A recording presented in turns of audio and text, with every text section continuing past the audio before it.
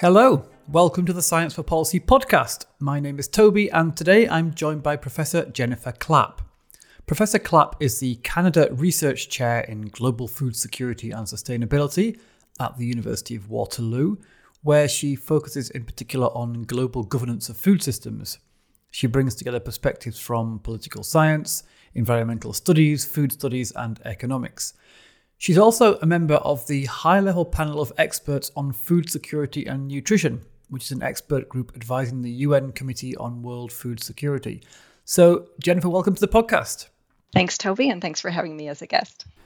So, what I'd like to talk about, or at least we can maybe start here, is a bit about the mechanics of how science advice works at UN level, especially when it comes to food. So, I just mentioned in your intro that there's the Committee on World Food Security, which is, as I gather, an intergovernmental organisation. And then there's this high-level panel of experts, of which you're one. So what's your mandate? Right. Well, the HLPE derives its mandate from the Committee on World Food Security. That's the intergovernmental body that the HLPE provides advice to. And our mandate is really to provide science policy advice to member governments of the CFS. And that includes specifically three things that we're asked to do. We're asked to assess and analyze the current state of food security and nutrition and its underlying causes, to provide scientific and knowledge-based analysis and advice on specific policy-relevant issues using existing high-quality research, data, and technical studies. And third, to identify critical and emerging issues to help the CFS members prioritize future actions on key issues that require policy action. So in a way, it's the HLPE fulfilling this mandate is not that dissimilar to other science policy interfaces that we all know about, like the IPCC, which provides policy advice to the UN Framework Convention on Climate Change, or say the IPBES, which provides policy advice to the Convention on Biological Diversity. Okay, then I guess the obvious follow-up question is to tell me a bit about the committee that you advise then. How does the CFS work? Well, the CFS was first established actually in 1974 in the context of the World Food Conference that it happened around the time that the 1970s food crisis happened, where food prices rose quickly in the context of the oil price shocks and et cetera. And the idea was to have an intergovernmental body, part of the UN, that comes together on a regular basis and coordinates policy at the global level on food security. And so this has been an important body for governments to come together and share information and come up with a way to coordinate how they're dealing with food security problems at that global level. But in 2009, after the 2008 food price crisis, there was a reform of the CFS that created what is called the Civil Society and Indigenous Peoples mechanism, as well as a private sector mechanism. And what this reform did was bring in civil society, Indigenous peoples, and private sector stakeholders. As we talked about, they're very important for food systems, and gave them a voice within the CFS. But they're not voting members. Governments still are the voting members who make decisions in this committee. But what's interesting now is these other stakeholders are allowed to participate in the deliberations. Right, and I gather the HLPE also came into existence around that time as part of those reforms. Well, the HLPE was established in 2009, and we began our operations in 2010.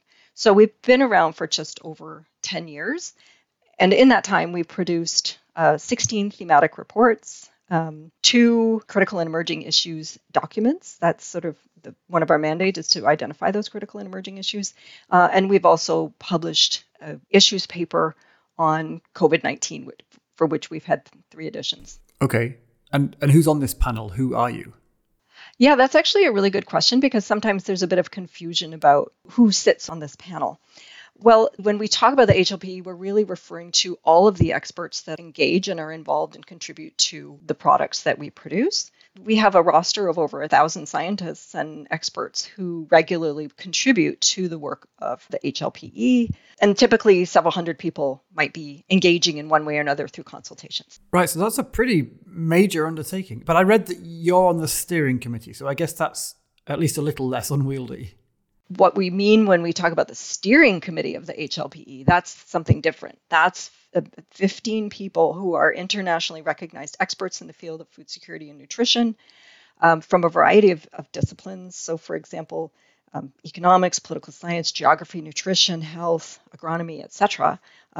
These members typically represent all the different regions around the world as much as possible. So sometimes when people say HLPE, they're talking about the steering committee. But generally, when we talk about HLPE reports, a lot of people have contributed their expertise to those reports. Right. Well, that's kind of why I asked, because you can't ask 1,000 people to co-write a report. No. Yeah, so I'm imagining that it's the steering committee that actually does the job of bringing it all together and distilling the policy advice. Well, yes and no. I mean, I'll walk you through how a report comes into if that helps. Yeah. So what typically happens is the Committee on World Food Security makes a request to the high-level panel of experts to provide a report on a specific theme on which they feel that policy advice is needed. For example, the most recent report that we published this year in 2021 was on the theme of youth in agriculture and food systems. So what happens is the CFS made the request for us to produce that report. And so the steering committee puts out a call for a project team to be responsible for putting together that report. And so what that means is that different experts apply to be in the role of either a co-author on that report or a project team leader, in other words, to lead that report. And then the steering committee is responsible for choosing who serves as the project team for that report, and also plays a role in sort of guiding what that report will look like.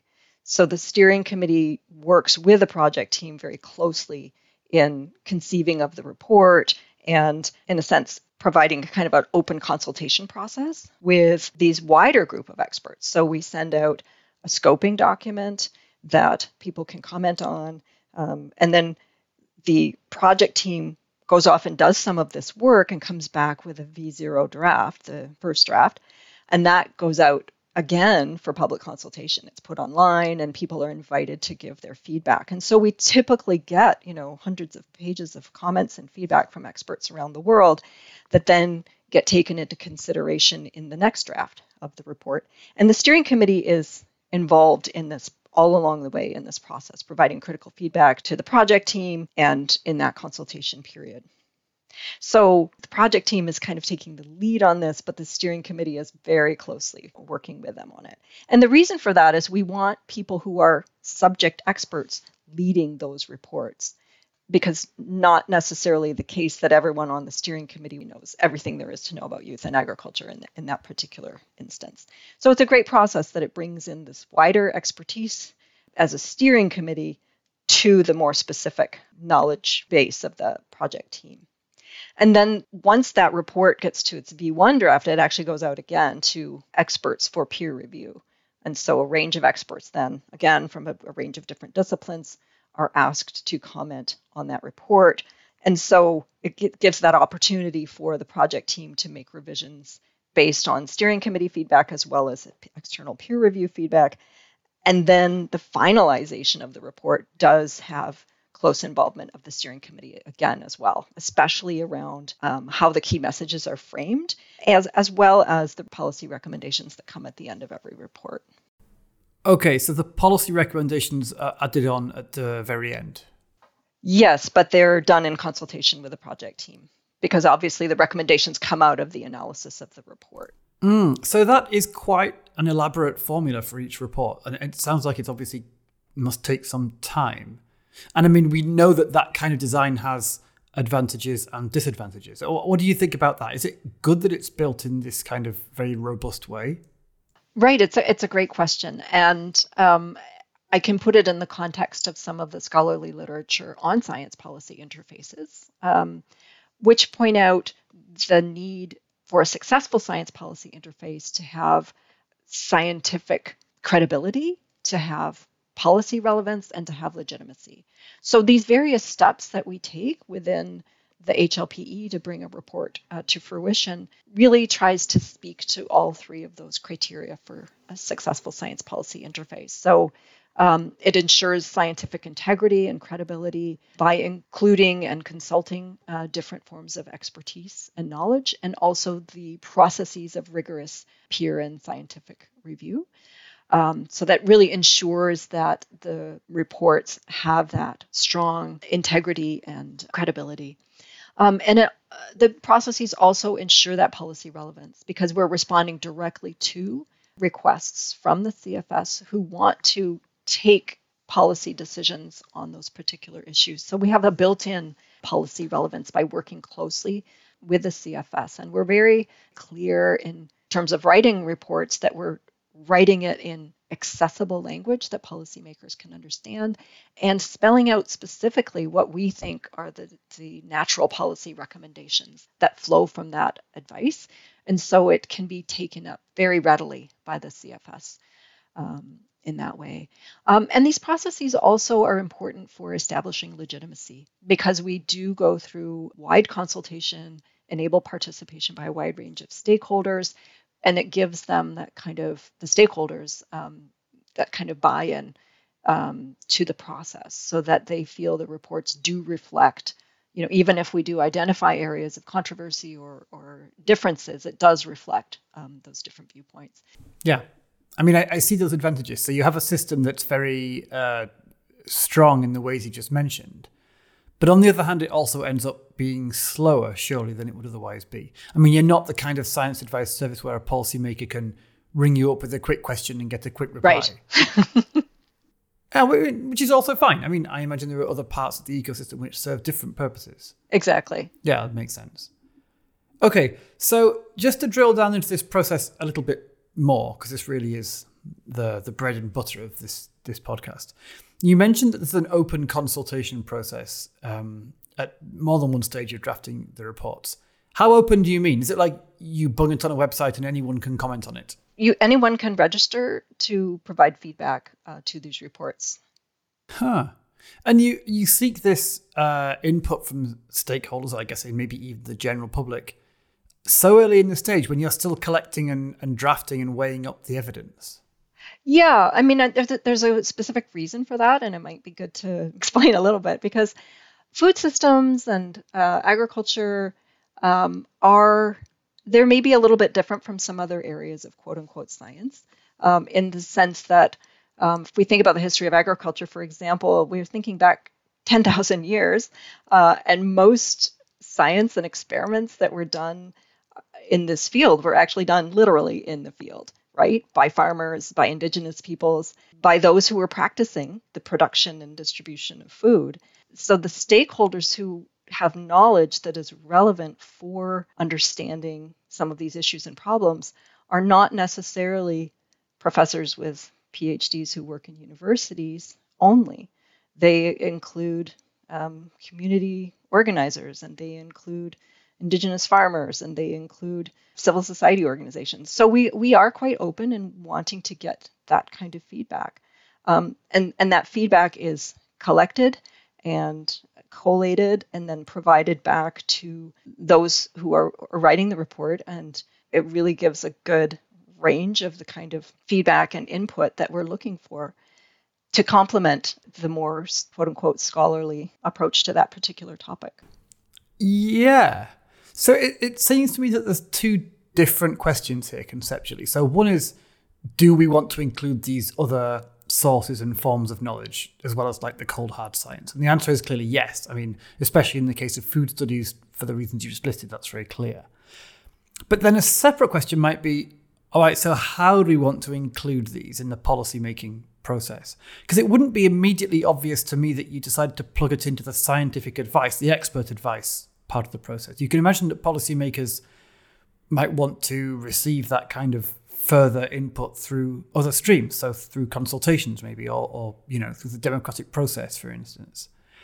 And I find it intriguing that HLPE, which is the panel that represents scientific expertise, also takes those other kinds of knowledge, other perspectives, largely non-academic ones, takes them on board in its work too. Yeah, I mean, well, governments for sure, they're receiving all kinds of advice through different channels. We take this knowledge into account, but we verify it with scholarly work on these particular topics.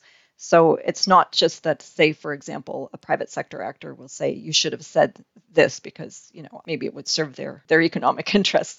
Of course, we have to take that information into account, but it has to be grounded in the scholarly or scientific literature before we would put that in a report. And we're also mandated in the HLPE to identify areas of controversy. And so this open consultation process really is useful and helpful for identifying what those areas of controversy will be. Because if we get completely different kinds of inputs on a particular question, it really flags for us that there's a lot of diversity in viewpoints on that particular issue or different ways in which data is interpreted.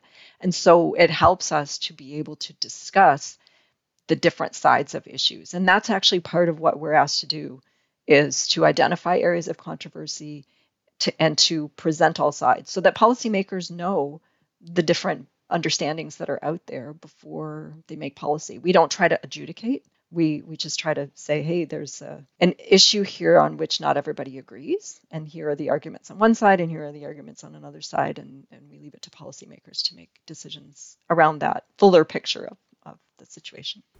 Mm-hmm. Okay, that's so interesting, because I'm just thinking about other systems. Well, the system that I know best is the one at European level, where you have a scientific advice mechanism that works actually in lots of ways quite similarly to the one you described. So we assemble a panel of experts, they assess the evidence, and then some advisors use that to make policy recommendations, blah, blah, blah.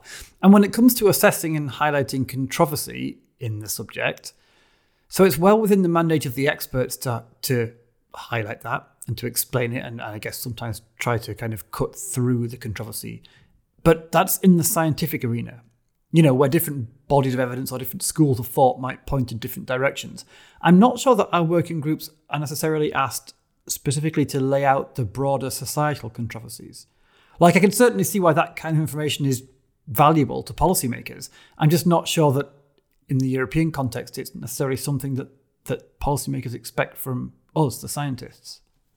Well, I would say that those different viewpoints we might hear from the range of knowledge holders that are relevant and stakeholders in the system is typically reflected in the scholarly literature as well. And it may be that the project team that wrote an initial version of a report might not have been aware of some of the literature. And so oftentimes if we get a particular suggestion, usually more than one person makes that suggestion, and usually more than one person provides us with citations to follow up. And so that it is grounded in the scholarly literature. It's not just that we would say, oh, well, somebody from an NGO said this. It's more like we make sure that all of those bits of information are considered through the lens of the academic and scientific and policy literature. Yeah, understood. And then flagged up if it's relevant for policymakers to understand the issue. Exactly. I mean, it's important that we do have a growing body of really interesting research in food studies that is bringing forward knowledge based on indigenous knowledge and farmer knowledge it's not always in published form in scientific papers, but increasingly we're seeing that knowledge being brought forward in academia. And so that's helpful for us to verify, in many cases, some of these kinds of inputs that are coming from a broader knowledge base. But I think it's important that we take that into account. Well, now I wanted to ask you anyway about, in general, like the nature of food science as a subject for science advice. So one thing I understand from what you've been talking about so far is that the knowledge base, or rather the places where that knowledge is found, are very diverse. What else? It's a great question, because food is a really complex policy space, and it's also a really diverse area of study.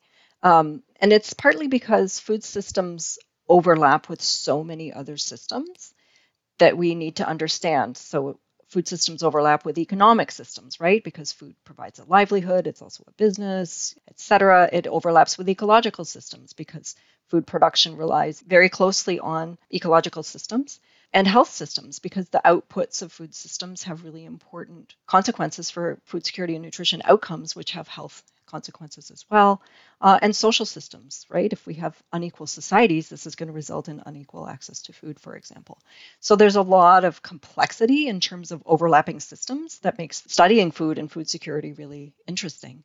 And then adding to that is the fact that we have globally agreed norms that everyone on earth should have a right to adequate food, right? That's in the UN Declaration on Human Rights. There are other policy documents out there that governments have agreed to on this idea of the right to food. It's in the constitutions of many governments, this right to food.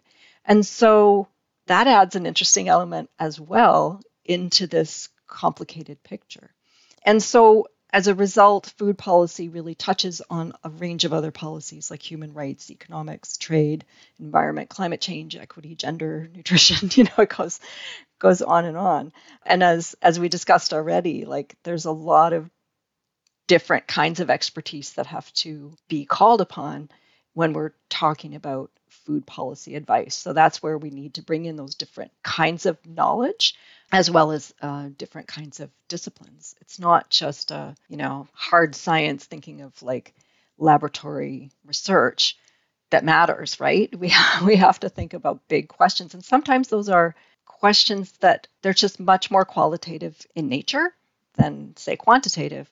And they also require us to think about some of these normative issues like rights, human rights. And so it makes food policy, it's complicated, but it's also endlessly interesting and also extremely important because there are over 800 million people on the planet who are not getting adequate nutrition. And there's also huge inequities in terms of overnutrition on the one hand and undernutrition on the other hand. And so all told, around 1 in 3 people on the planet is not really being adequately nourished. And that is a huge issue. And so these outcomes are the product of these complex food systems. And so we need to try our best to understand the dynamics of what's going on. Wow, yeah. There's a lot there. I mean, my experience and the experience of many listeners to this podcast is of science advice at a national level, or maybe a regional one. Regional in the UN sense, meaning a region of the world like Europe or Asia or whatever. But so you're working at a global level, as you just alluded to. That adds a whole extra layer of complexity. Oh, for sure. And I think that global level perspective is really important because on the one hand, as I just mentioned, there are these dynamics that are happening at the global level that matter for outcomes at the local level. So we need to consider how these global dynamics matter, like trade policy matters for food security outcomes in a domestic context, right? But we also have to think about how practices at the local level could have global consequences.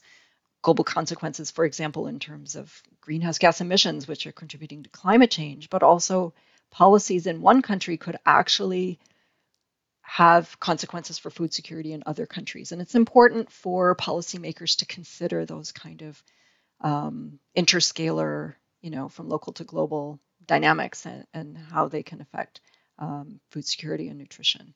So if one government, for example, one example that we've talked about in the context of the 2008 food crisis and again in the COVID crisis, if some governments decide to put export bans in place because they're worried that food prices are going to rise and there's not going to be enough food, then they're like, okay, we're going to stop exporting, right? But other countries might be dependent on those imports from those countries, and that can have a huge implication. So we have to take those global factors into account. And then thinking more institutionally, when you advise lands, what's the outcome? Because you're not advising a minister or a civil servant like drafting a national law, you're advising an intergovernmental body. So what's the target of your advice? What's supposed to happen as a result of it?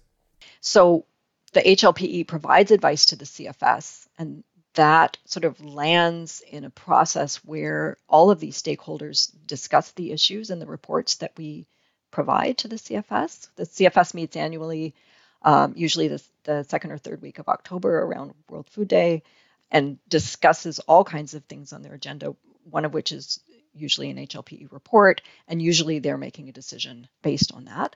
And so it's going to what we would call, quote unquote, policymakers, but those policymakers, sometimes they're governments, sometimes they're private sector, sometimes they're civil society, but it's only governments that make the decision and adopt the policy recommendations.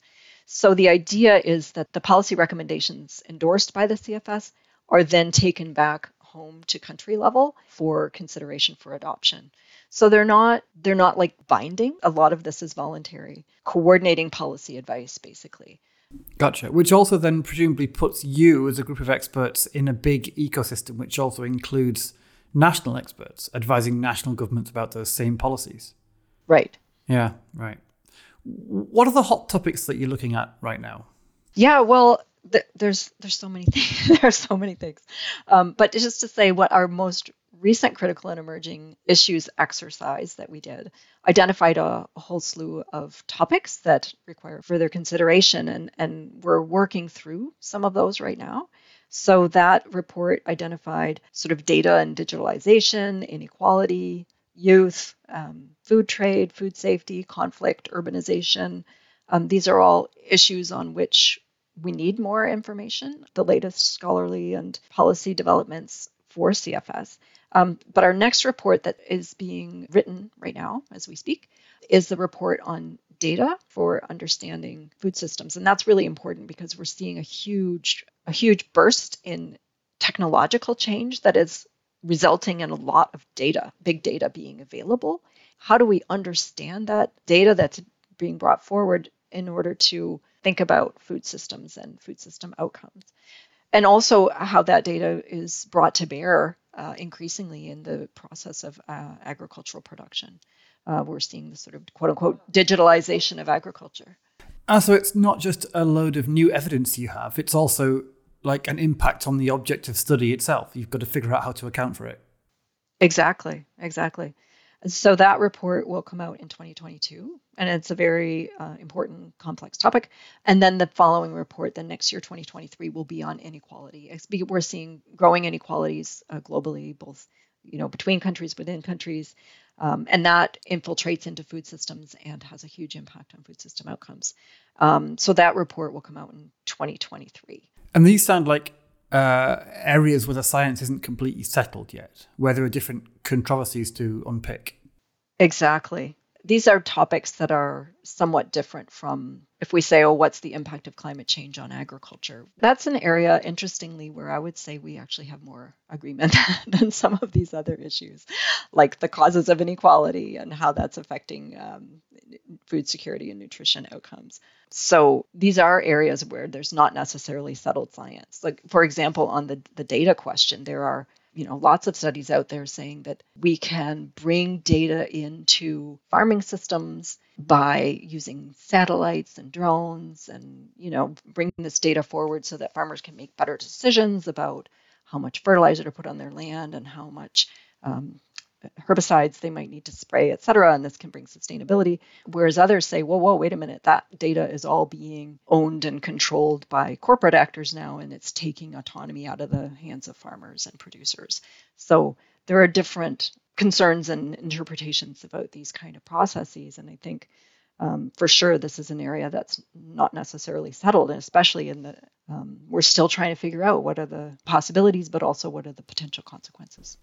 I find it very interesting that you're not only afraid to get your hands dirty with these controversies as science advisors, but in fact, it's specifically in your mandate to get your hands dirty, to try and highlight what's going on, and without necessarily ending up with the single voice of science. Oh, yeah, exactly. I think that's what makes us kind of unique in terms of the science policy space. But I also think it's really important, especially for policymakers, to be aware of this range of interpretations of what's going on. Because, say, for example, if we came in and said, this is all going to be interpreted this one way, and that's like our way or the highway kind of thing, take it or leave it, make your policies. I think we would lose some legitimacy, because we gain a lot of our legitimacy through this process of open consultation with stakeholders who then have buy-in to the process. And if there are different viewpoints and we don't identify those different viewpoints, then people will say, well, I'm not going to listen to them anymore. So it's an important part, I think, of our legitimacy, not just with stakeholders of non-governmental stakeholders, but also with governments, because they need to know the range of ways that information can be interpreted and its relevance for how to go forward policy-wise. Right then, so how is the demand from policymakers for your advice? Are they like waiting with bated breath to receive it and input it into their policymaking processes? Oh, yeah, definitely. Because we have this cycle of the reports, everyone's aware of when the reports are coming and the themes that they are focused on and ready to discuss those themes at the CFS and make decisions.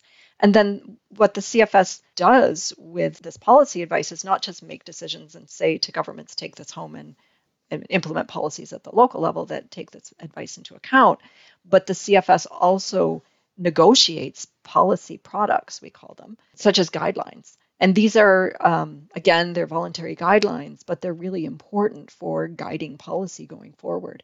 So just to give an example, in 2017, the HLPE report was on food systems and nutrition. And just this past year, finally, after that process, the report gets received, it gets decisions made, policy advice adopted, and then a process is launched to develop voluntary guidelines on food systems and nutrition.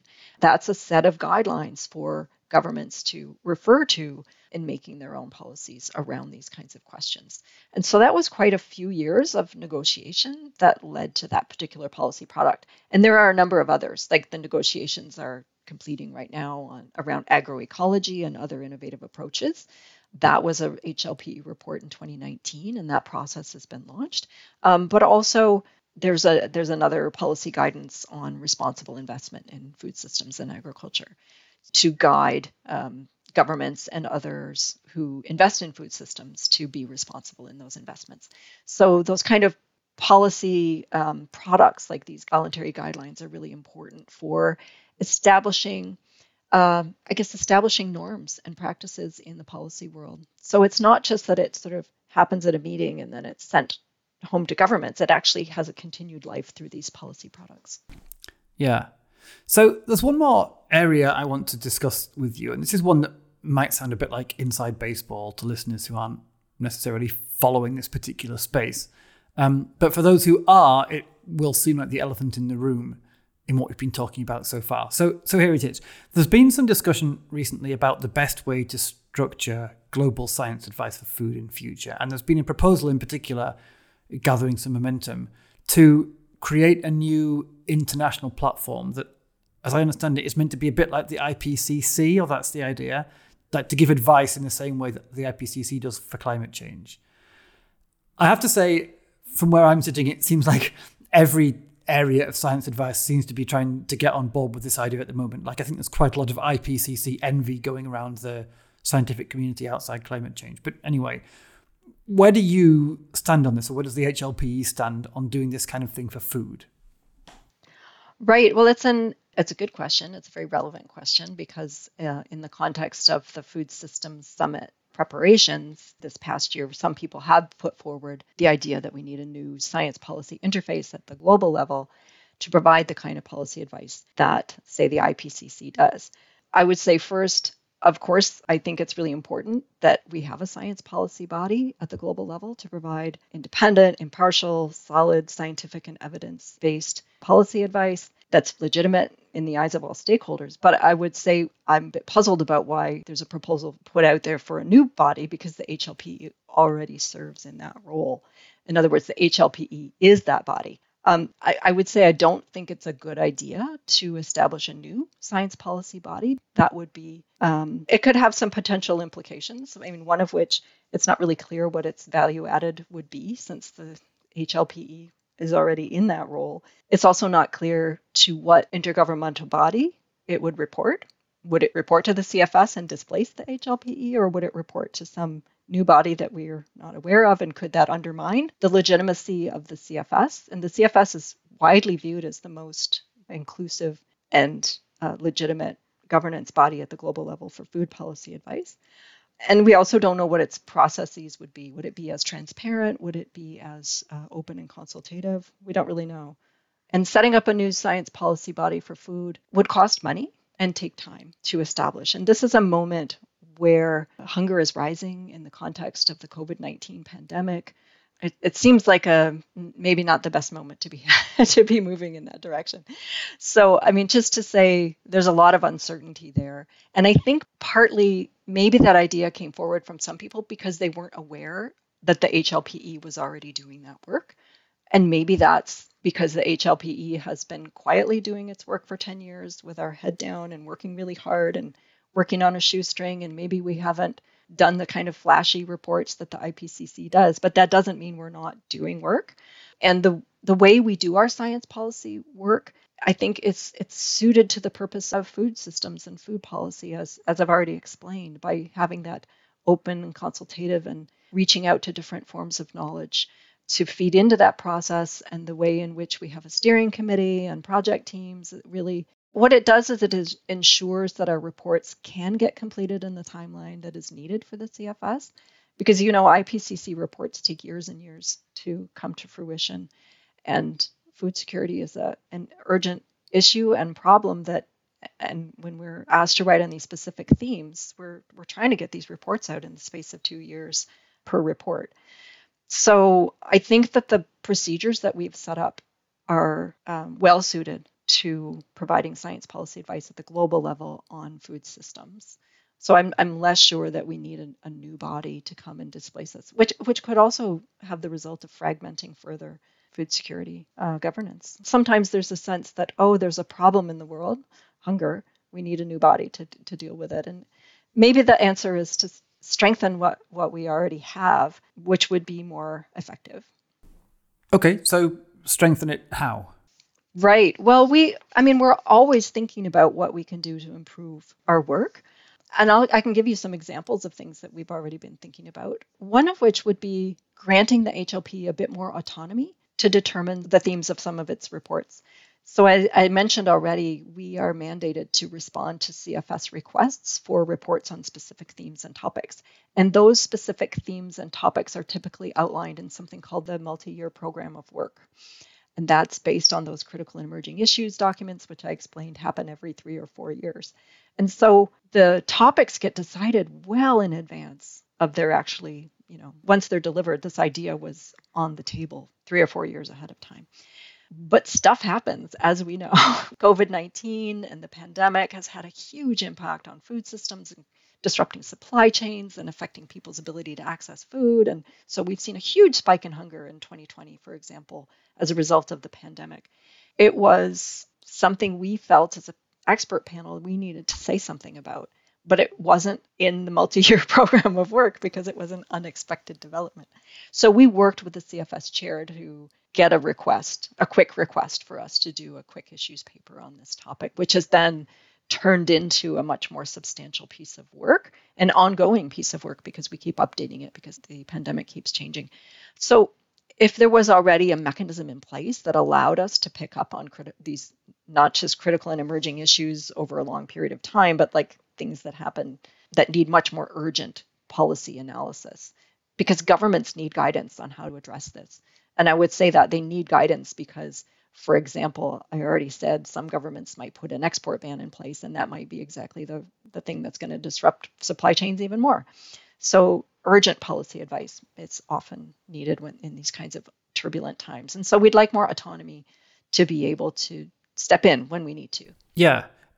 Okay. But then there's an ongoing debate, as I'm sure you know very well, about the amount of work that science advisors can or should do kind of bottom up on their own initiative versus what should come down from policymakers.